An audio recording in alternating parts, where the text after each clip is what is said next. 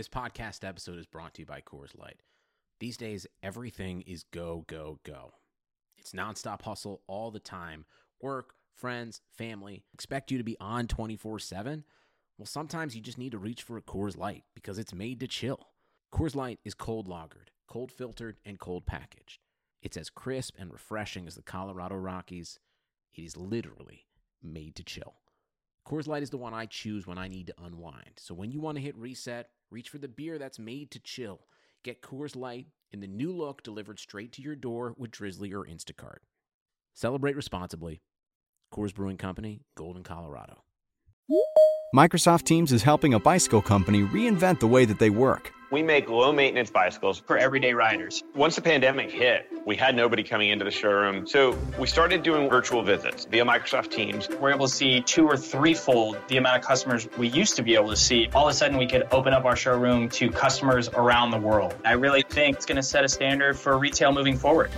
Learn more at Microsoft.com/Teams.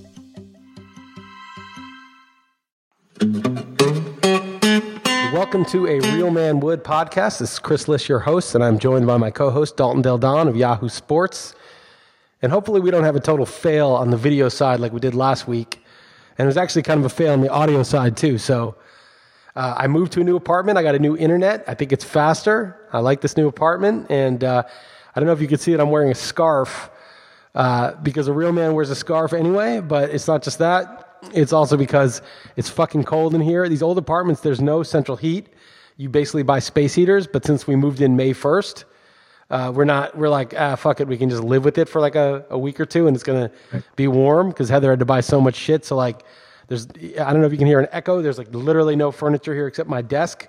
And I'm sitting on like Sasha's stool because I don't even have a desk chair yet. It's all coming Monday, but I have a bed. So I've made the transition and that's not code for anything, the transition. Right. Yeah, no, last week we were outside, a beautiful backdrop, saw some olive trees, and it didn't record. Now this week there's something else. First of all, it's taken us about 20 minutes to start this. It's probably going to be some other disaster, and I'm sure people will hate the echo. So it's always something, but we're making progress. Your video quality on my end looks much better. So what was the precipice of the move? Tell us about that. You're in the same city, so what's going on there with the new digs? Yeah, we just moved across town. Like basically, we decided we're going to stay here a while, and that other place it's like Airbnb that we sort of bought out for long term. The landlord turned out to be kind of a douche, but it wasn't really about that. He was fine, insofar as while we were there. But basically, like the summer got more expensive because they Airbnb that shit. And then so we would like leave the entire summer and then we'd have to coordinate with him, like when to go back. And then all the shit we have here, like all our stuff, we didn't have furniture. We'd have to like store in these like closets in the garage and all these places, give some to friends. It's a real pain in the ass before you're making an international trip to have to like store all your shit.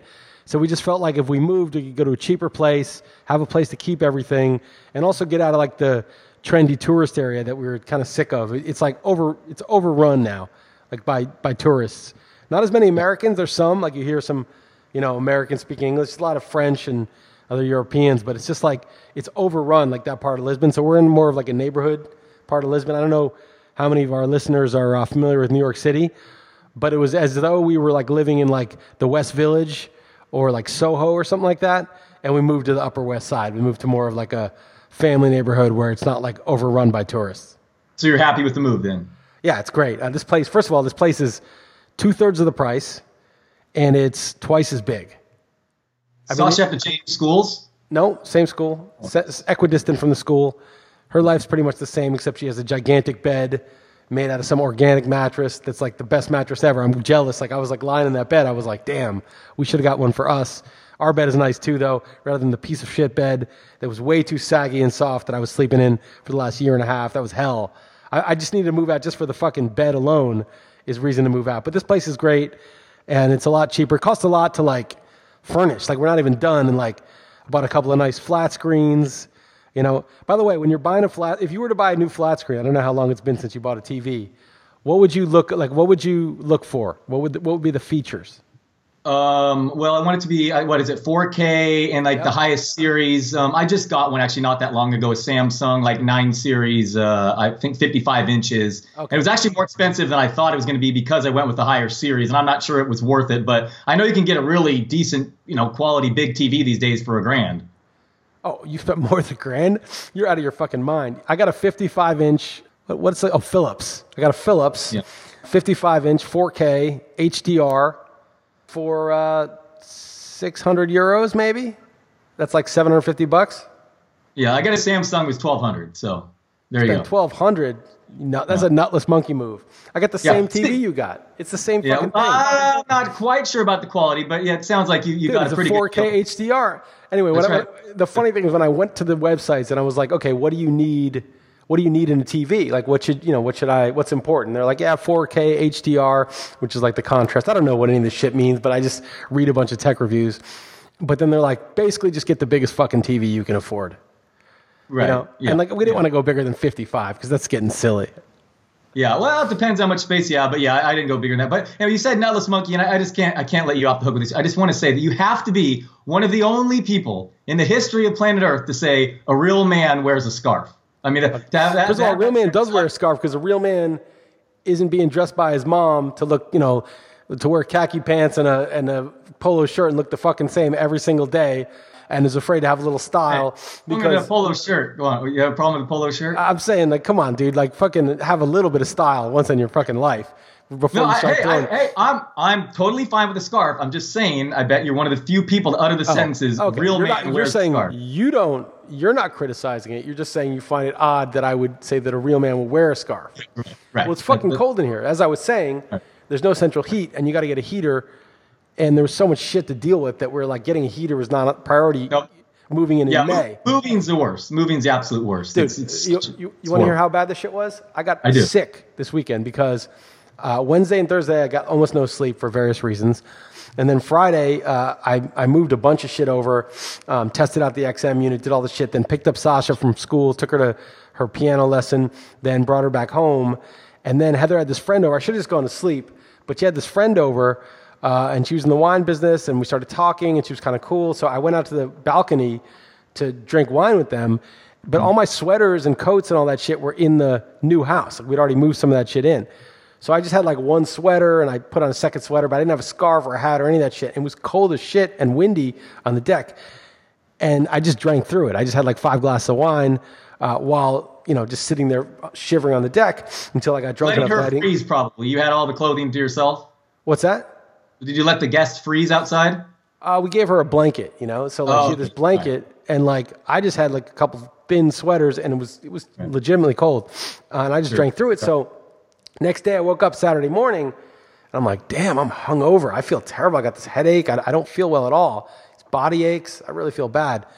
So I like dragged myself out with Sasha and Heather. We would go to this lunch, and I got some wine to hair the dog it, right? Sure. And get through like half a bottle of the wine, and the hangover's gone. Like I'm like fine. I didn't drink that much. I drank like 5 glasses of wine, and then I realized, oh shit, my hangover's gone. But I'm fucking straight up. I have the flu. Like that's why I feel bad. I have like body aches. Like I feel terrible. You're only going to make yourself more sick by attacking your immune system. No, but the wine at least made me feel better. So then I go home, and I'm like that night I'm like shaking and shivering, sweating. Trying to wear a couple sweaters under the covers. Well, on Monday, I had to move the bulk of the shit, right? Which we moved it ourselves because we didn't have furniture, but I had Sasha's table and some heavy books and shit. And this is a third floor walk-up. So imagine having like those shakes and the body aches, and you're fucking lifting. You didn't have Keith Hernandez to help you move either. Yeah, no, that's awful. I always heard it's anecdotal bullshit that being cold causes a cold. It's just like something you think, but I mean, not who's to say you didn't have a bug already, but I'm just saying I heard that's not really the case, but who knows? Yeah, I think what happens is your resistance goes down because your body's trying to heat itself, and also I was exhausted too, so I was tired. I just shouldn't have pushed it. Like I knew better. I just wanted to hang out, and I was dumb. So anyway, on Monday I was literally like walking up these 2 flights of stairs, like maybe 12 times each. We had to do 2 rounds, and down a flight of stairs with all that shit in the morning, It's a fucking lot of shit to do when you have like the body aches, right? It actually almost cured me though.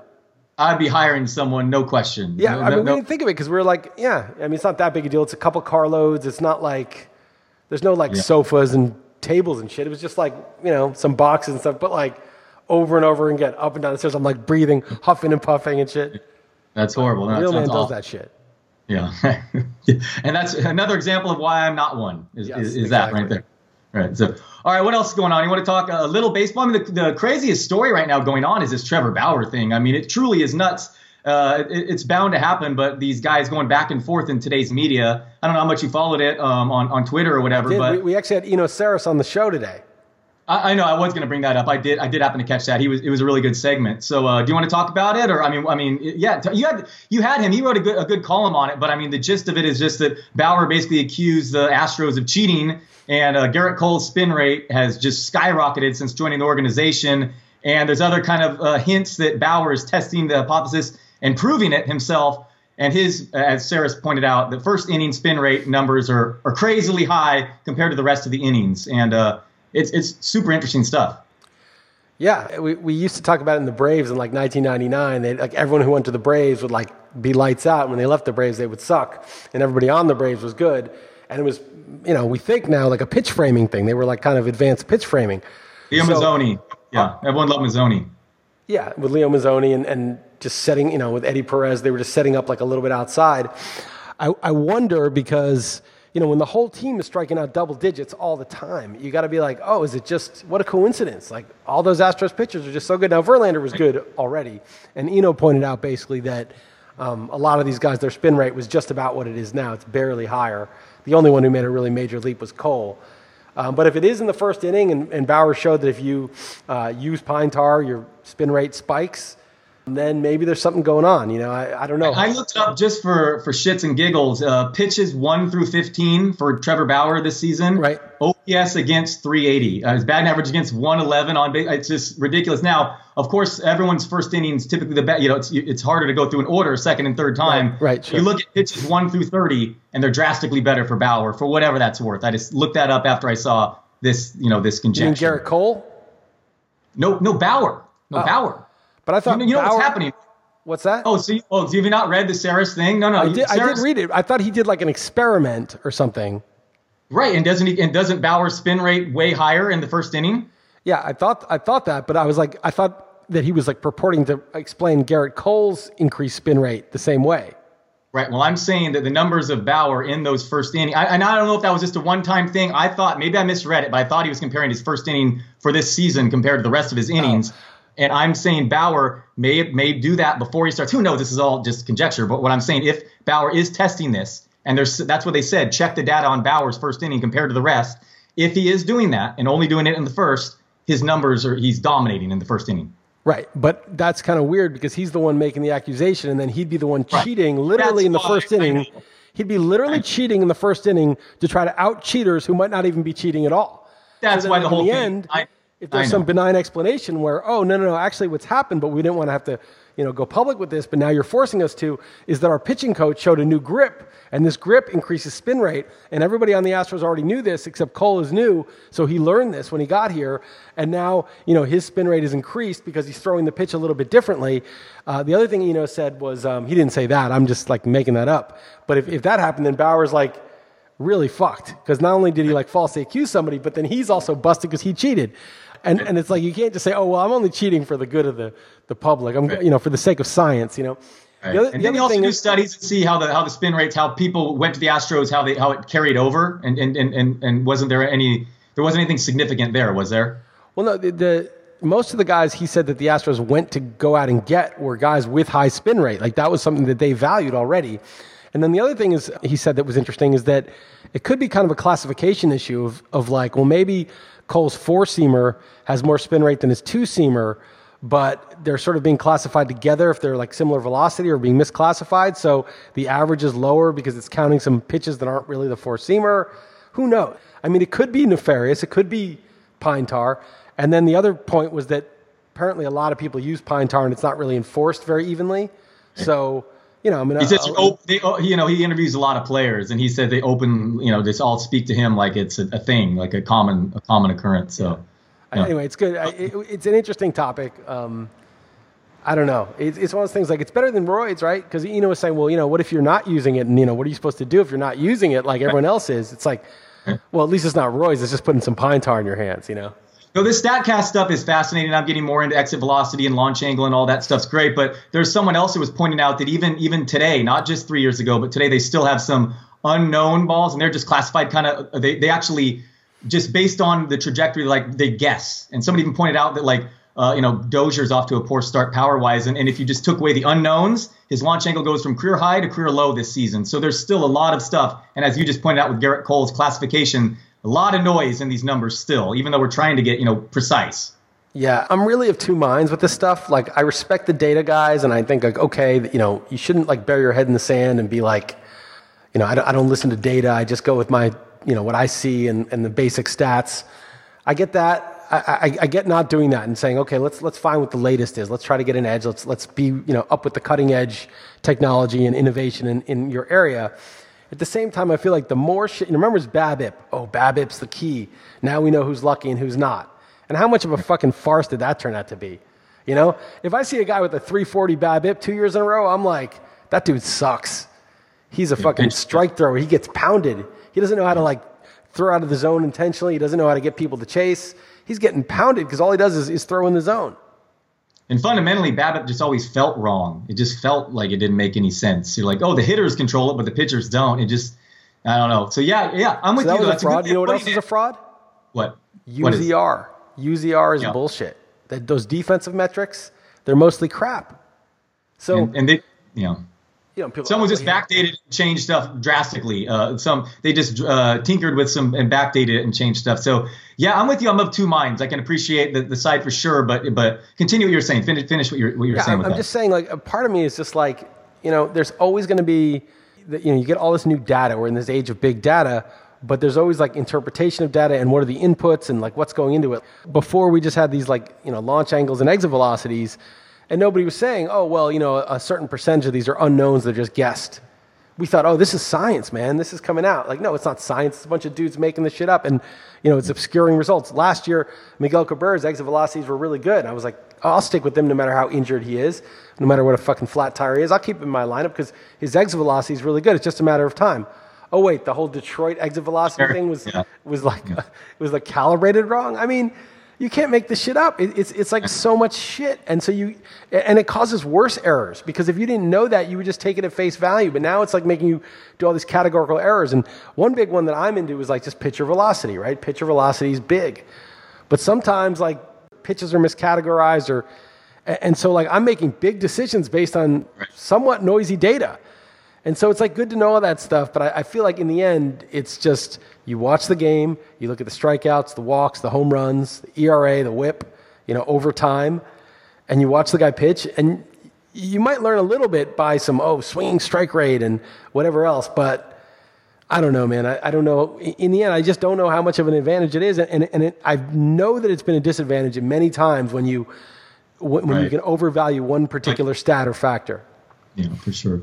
Yeah, no, spin rates specifically are interesting, too, because you want them for four-seam fastballs and curveballs, but you want low spin rate for changeups and I think sliders even. So you can misuse that data as well. But, definitely imprecise and imperfect. I don't know, what other baseball you want to talk about? The other interesting topic, more old school, just because they're fun to watch, are the Braves, man. I mean, what a young, exciting team. I mean, I don't even have a lot of shares. We have Acuna in League of Leagues. Right. I have Albies in a league that's not a ton of money involved. So kind of jealous. That's a sick young squad. Yeah, when I'm jealous like that, when I have Acuna in that league with you, and I've won my home league, which is decent money, but it's not like I don't like get fired up like if I win. I mean, I'm happy to win it, but I'm not like it's not like a huge accomplishment. I just don't like it. I hope they fail. I'm like, fuck those guys. I do think that Acuna's been up 1 week, so nobody knows anything. But Albies has had a huge start, 9 homers, 3 steals, but he's gotten caught twice. I don't know. I wouldn't go crazy. Like people are like, where would you take Albies right now? I'd be like mid-third. I'm not taking him in like the second round, maybe the fourth. They're like, where would you take Charlie? You probably wouldn't get him there. I mean, that SunTrust helps. He's a switch hitter, helps lefty power. He's hitting leadoff. I guess in the NL, that's not ideal. I get. Okay, so you wouldn't get him, I'd say, if you're waiting to the fourth round. No, I wouldn't get him. I'd be like, that's fine. I'm not saying that it's not a real breakout. It probably is. I don't think he's going to hit 40 home runs or anything like that. Freddie Freeman's so good, man. I mean, he's ridiculously good. It's exciting for the Braves, and if you have those players, for sure. But I'm not one of those guys that's like happy for other people in fantasy sports, No, I fully understand and endorse that. I'm not like, oh, it's so great. I don't have any shares, but I'm just so happy for the people that drafted him. Fuck that. Like, what the fuck? That's nutless monkey shit. Of course.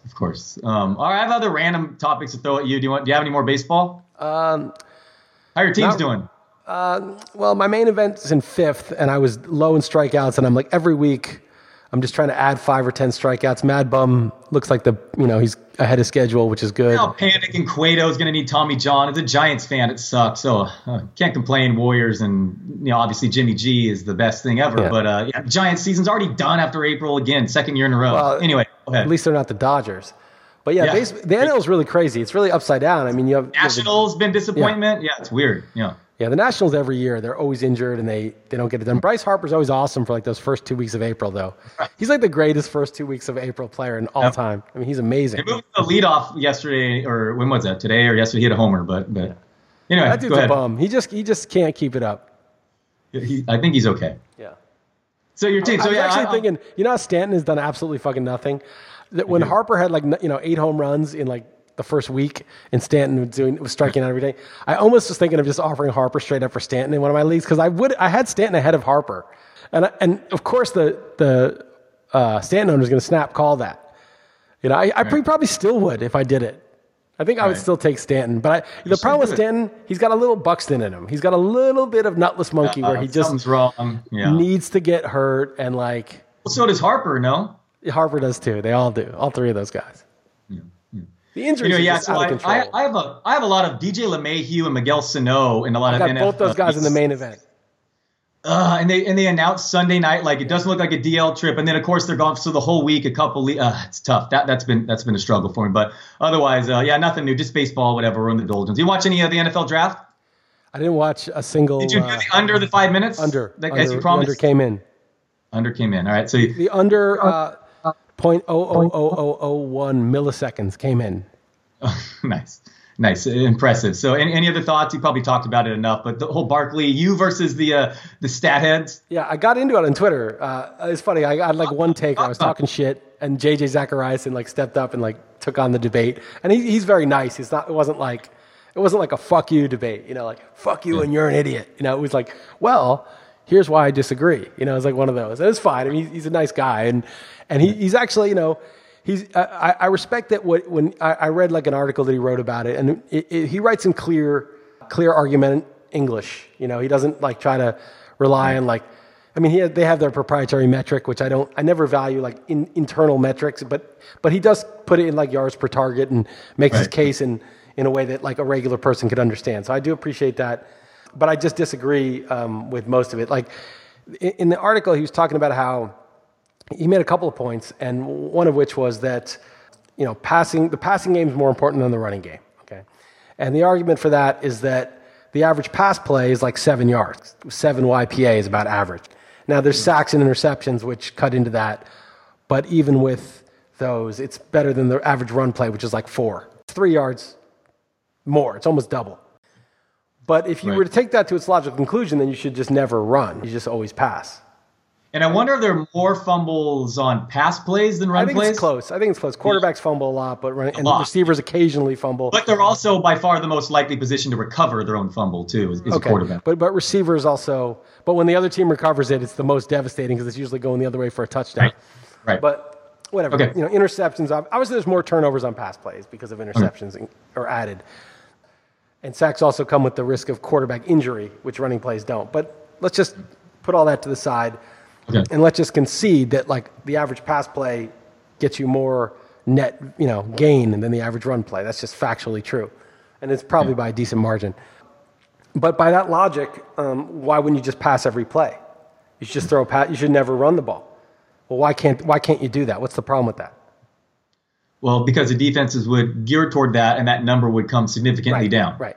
So you must run at least 25% of the time. I mean, the minimum people run is 37 is the lowest in the league.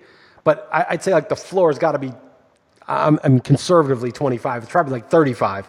Let's just say 25 is the absolute lowest. Right. So you can't just compare running plays to passing plays and leave it at that because you need a certain amount of running plays. It'd be like saying well, home runs are better than steals in fantasy, so I'm just not going to draft any steals guys. Well, no, you must have steals to compete in an overall contest. You can't just not get them. So you can't. It doesn't matter what the. So you must get running plays.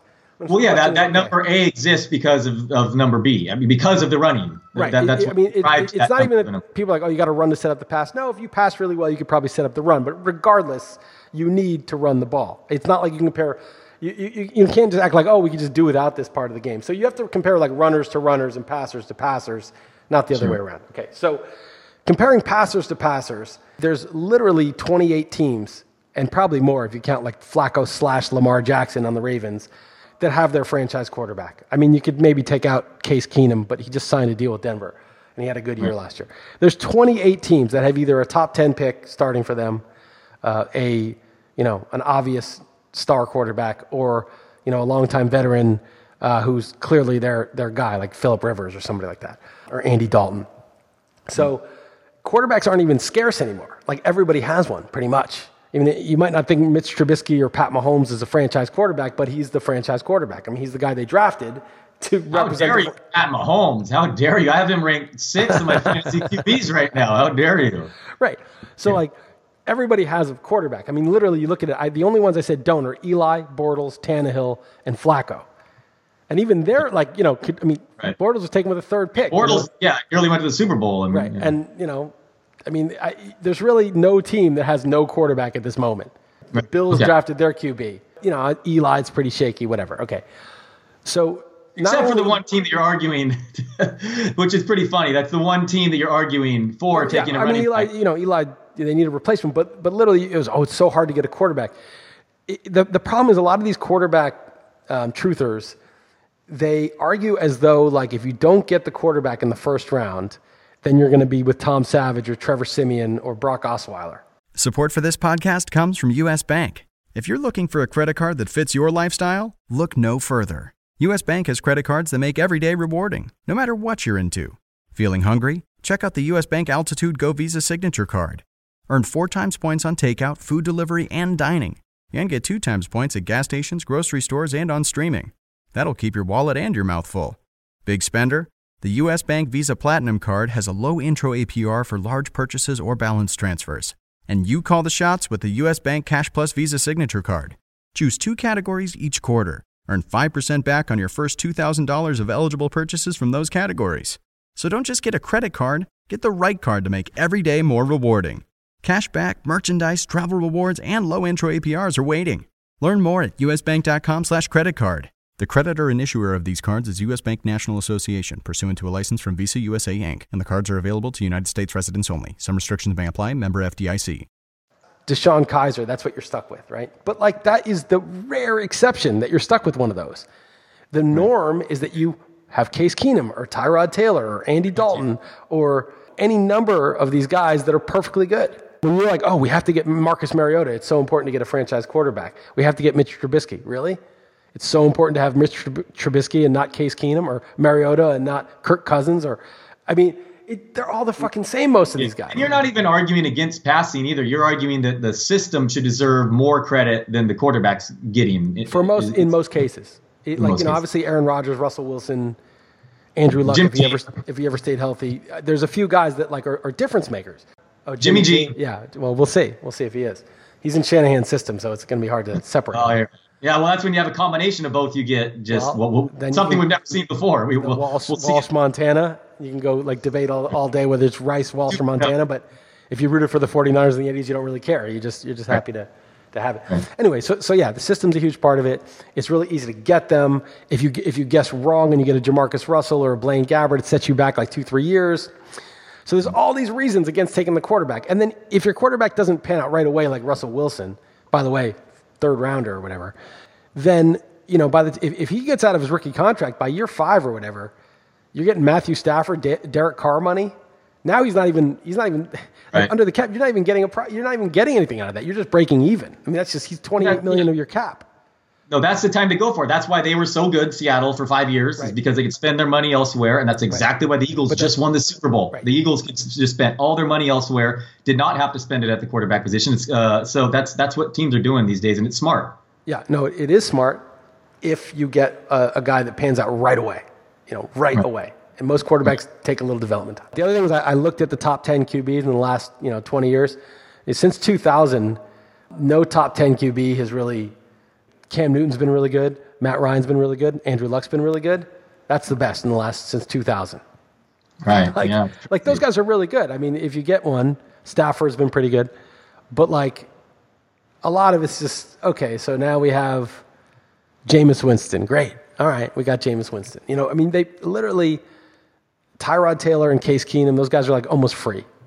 And even like 5 years ago, this was even worse because it would cost you a lot more of those draft picks, or however many years it was. You know, those were like the biggest contracts. Right. Now, well, there is a little window where they think if we can get the quarterback going right away, we can win. Okay. Right. Then the second thing is I saw, there's a few more things, but I saw the presser with Gettleman and Pat Shurmur, and I actually felt kind of confident after that. I was like, Gettleman's kind of a character. He's kind of goofy. When he's mocking the keyboard typing, you felt more confident coming away from that? Oh, no, I just thought, like, those guys are just, no. So he decided to take the guy he wanted to take.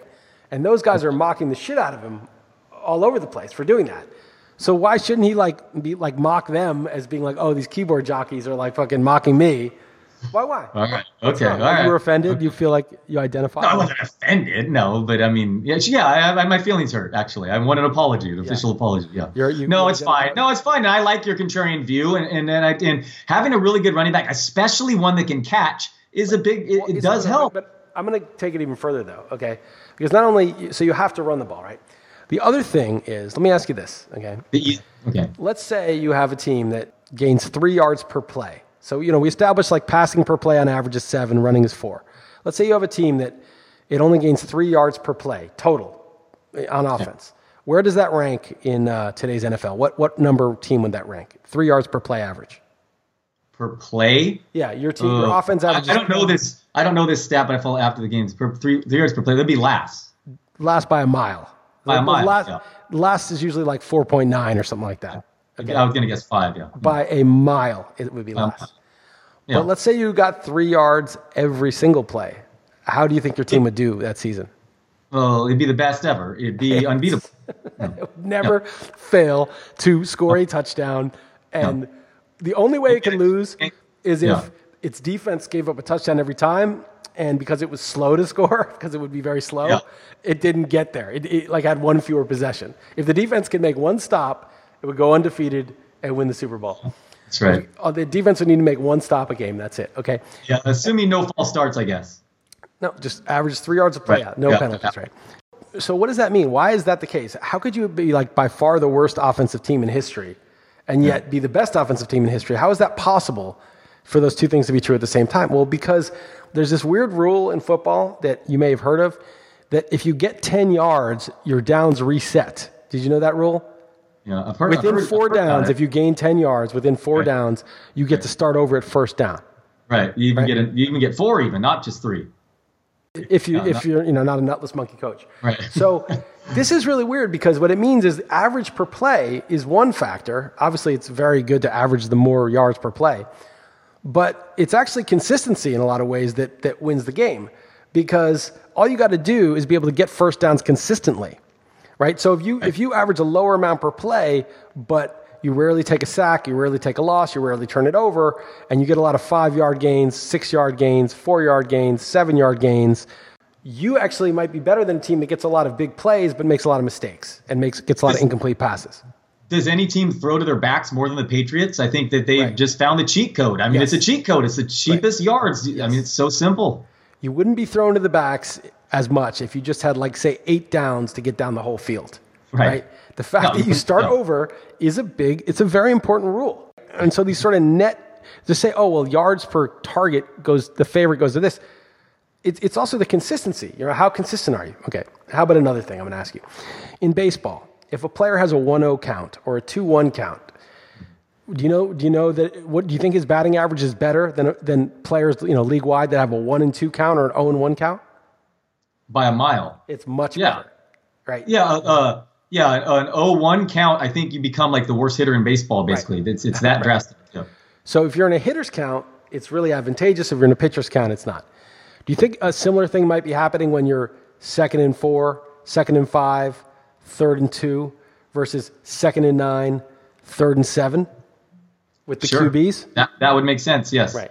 That would make sense. So not only do you have to run 25% of the time, so you need those running plays, but that the success of some of your early down plays, I mean, you could pass on early downs. I think teams should and make the defense as off balance as possible. But to the extent that you're going to run, if you have a running back that can put your quarterback in hitters counts and an offensive line, and they drafted Will Hernandez in round 2 to help and sign some offensive linemen, it's going to make it a lot easier.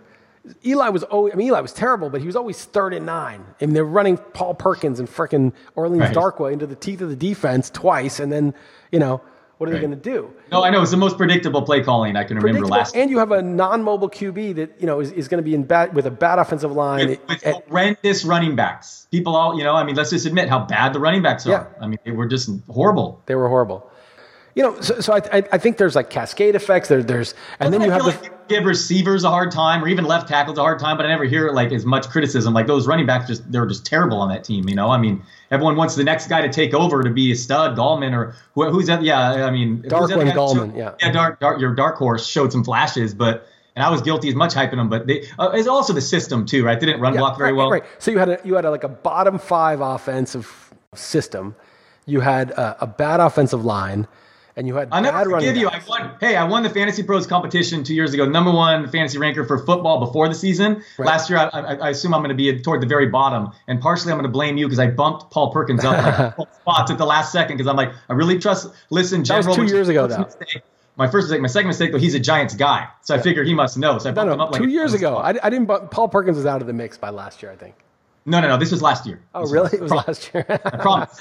That seems like promise a decade. You had Paul Perkins as a top, like around your 20th ranked running back in He was okay. All right. Yeah.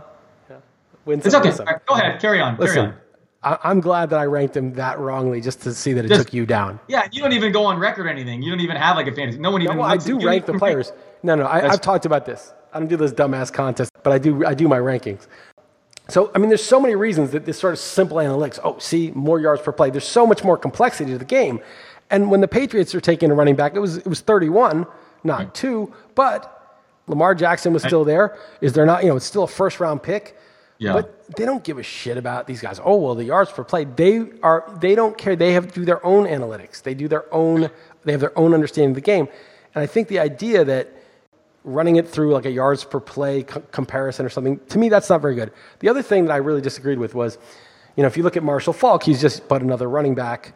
And if you grade him out yards per play versus some mediocre receiver, I think he used Eli Rogers as the example, compared him to Le'Veon Bell. It's like if what you're saying basically ends up concluding that A, you should basically throw every time, which is not true, or B, that like Le'Veon Bell and Eli Rogers are roughly equal value, either you've stumbled upon a really startling insight that is, this is eye-opening shit, or maybe you got to rework it. Looking at the wrong thing, yeah. It's like, to me, it's like, look, I'm not saying I know everything, or the casual fan, or the eye test is whatever. I'm not a professional scout, and even professional scouts are ignorant in a lot of ways. But if your formula can't tell me that Marshall Faulk is an extremely valuable player, not just, he's more valuable than most running backs because he catches passes, and Barkley could be like that maybe. But no, that he's an extremely, extremely valuable player. If it somehow puts him, he's sort of like a little bit above average wide receiver. He's kind of like, he's like a Brandon LaFell.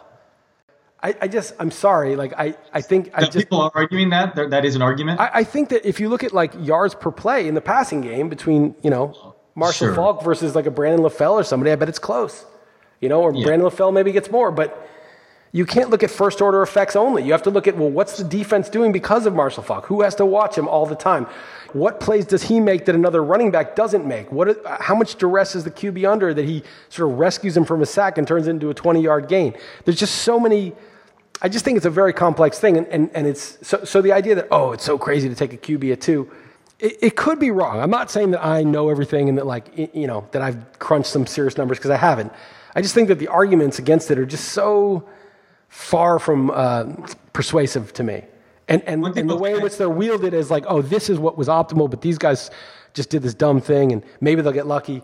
I just think that's really presumptuous. And then the last thing, and I don't mean to be harsh, because I don't want to sound harsh. There were some douchey guys, none of them that I interacted with, but JJ did tweet. He said it was an arrogant pick to go and get his guy. And I know what he meant by that. He meant like, how could he substitute he wants to just take this guy, but he doesn't want to look at the positional value? That's really arrogant. But like, isn't that kind of backwards? Like, it's his job to take. It's not arrogant to take the guy that you most want. It's arrogant to tell somebody whose job it is that they're being arrogant. Do you see what I mean? Like, it's like he's not towing the line. He's not fitting the orthodoxy, the sabermetric orthodoxy. He thinks is clearly the best, obviously, right? Yeah, right. You're not towing the sabermetric orthodox line, so you're being arrogant. I mean, isn't that where the arrogance is? It's his job. If he's wrong and it's a stupid pick and Eli's terrible and the Giants are in the wilderness because they can't rebuild because they don't have a QB for a while, then he'll probably get fired. But like, he's the one with skin in the game. It's his livelihood on the line, right? Like, it's not arrogant to take the guy you want. And then finally, what's something that Gettleman said in the press conference, a guy asked, he said, you guys were set on Barkley. He was like, yeah, pretty much. He said, were you ever close to talking yourself into one of the other guys like Darnold or Josh Allen or somebody? And he said, you just answered your own question. When you have to talk yourself into a guy, then it's probably a mistake. And I think that was a good point. Like, none of those guys, besides maybe Mayfield, who wasn't available, like it's not like they were Andrew Luck or Peyton Manning coming out of college. They were like, sure. They were all like, had their pluses and minuses. And you don't just take any top 10 quarterback. You got to take the one that's going to be really good, or you pass. And if there's, I don't know. I'm happy with the pick, and I'm starting to come around on the Giants when I was so miserable before. It doesn't look like they're trading. They kept Beckham. Yeah, no, yeah, exactly. Yeah, no, I also liked the part. I liked a lot of the points you brought up. Excellent, and I like just being contrarian. But also, just one thing that needs to be noted is that you aren't arguing for Barkley or these quarterbacks necessarily the player. It's just the idea of a running back versus a prospect quarterback. You don't have any. Like, it's not like you love Barkley, the college tape or anything. Look, I watched a couple of clips of him, right? And now I'm biased because he's a Giant now. But it's not that. It's that, from what I've read, Barkley's a generational running back prospect. I've heard a little negative, like his actual between the tackles running isn't amazing or anything. It's the vision in the open field and the speed and the power. But, from what I've read, he's a generational running back prospect, the best one since Adrian Peterson, and maybe better because he can catch. And none of these quarterbacks are considered anything even close. Right. And none of these guys are generational, whatever. They're like, they could be okay. And so it's like, I don't watch it, so that's not my opinion. Those are secondhand opinions. But I mean, that obviously matters. If there was like Andrew Luck and Peyton Manning in the class, I would probably say you should take the QB. That's not who these guys are. I don't know. I just feel like it's absurd. It's not absurd to say they should have taken a quarterback. It's absurd to say it with snark and dismissive. It's ridiculous. It's ridiculous. Yeah, anything I'll say, anyone who thinks they're certain about anything, it just, and I'm talking about the whole community, is just, they don't follow sports enough, because the one thing I'm certain about is that I should be uncertain.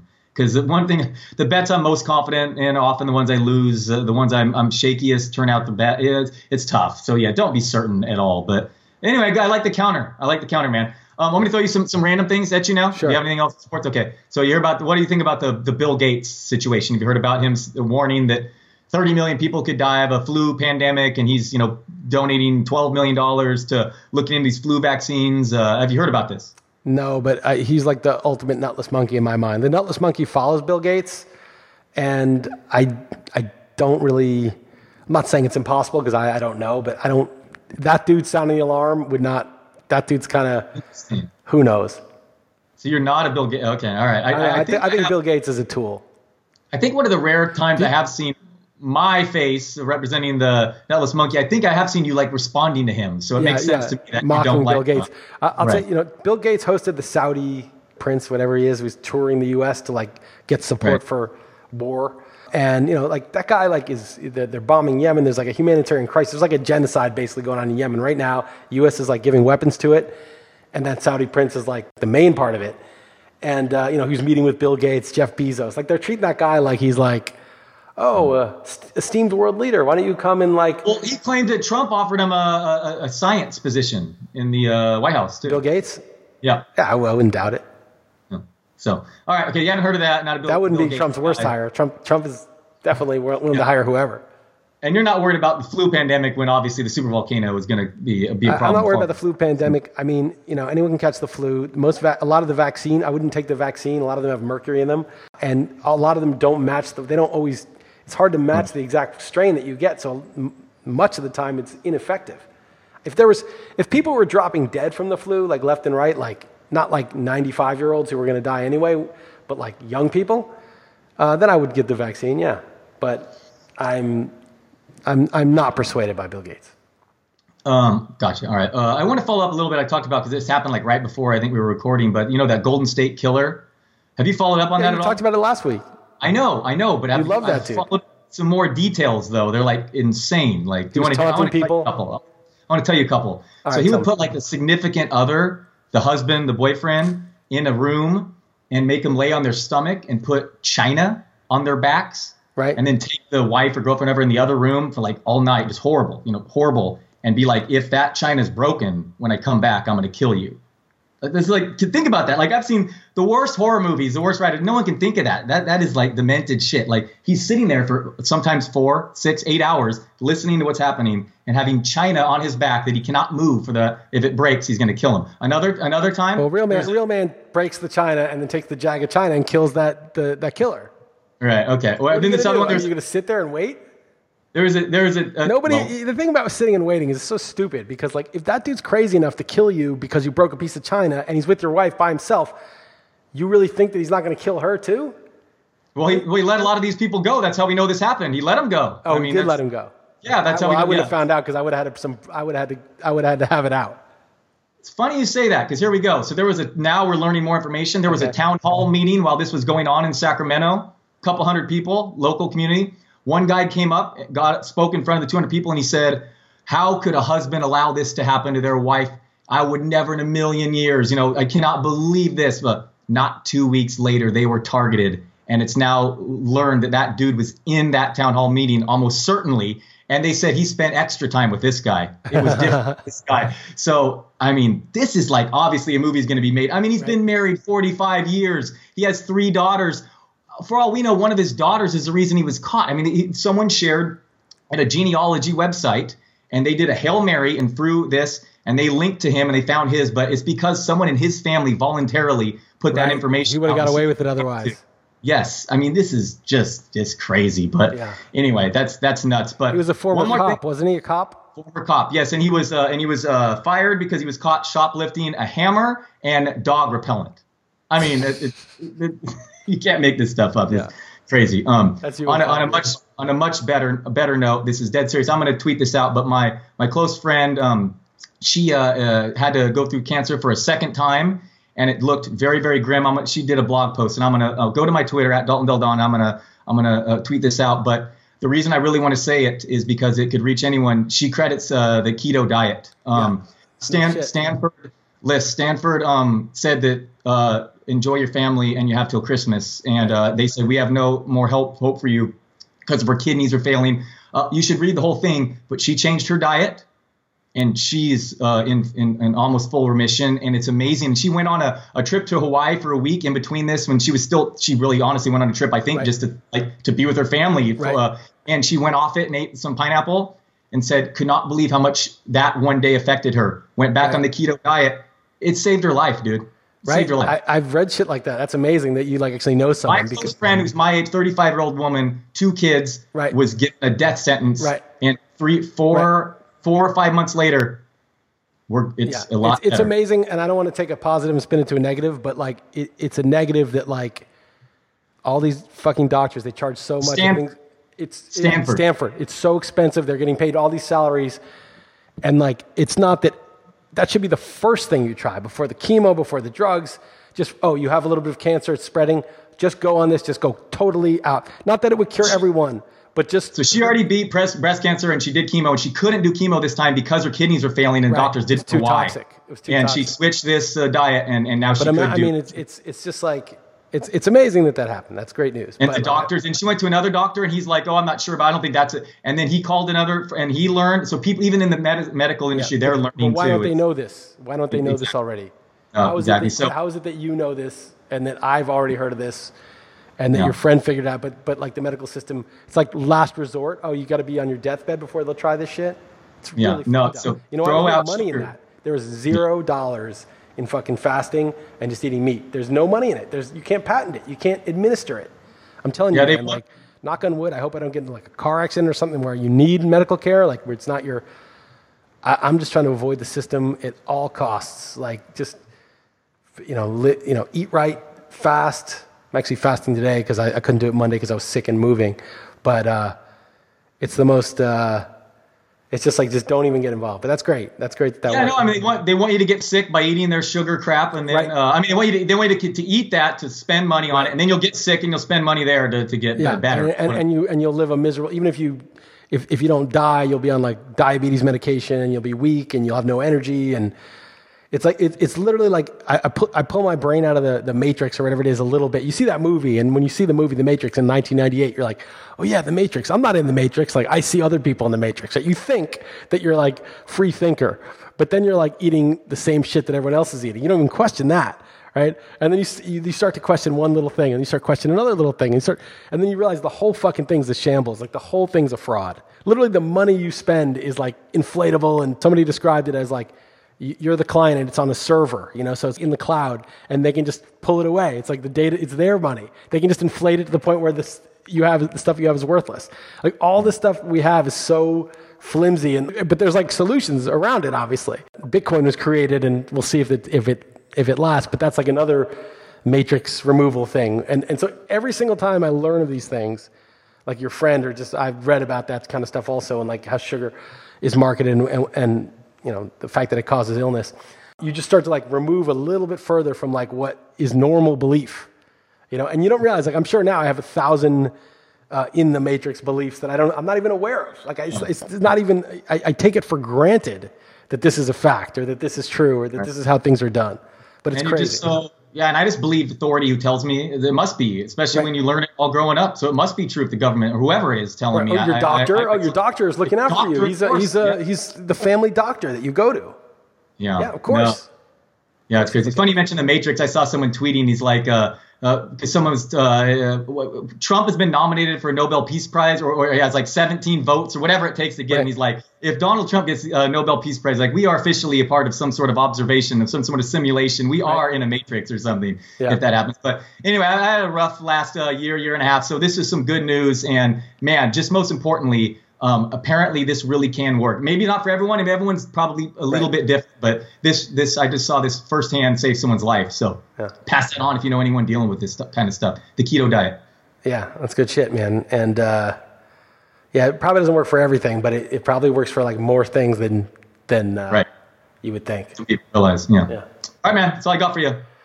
One thing I always forget to do this, but if you like the podcast, you feel free to like it in iTunes, and you can leave a comment about Dalton Del Don's polo shirt, my scarf, whatever you like. And that's it. That's all we got.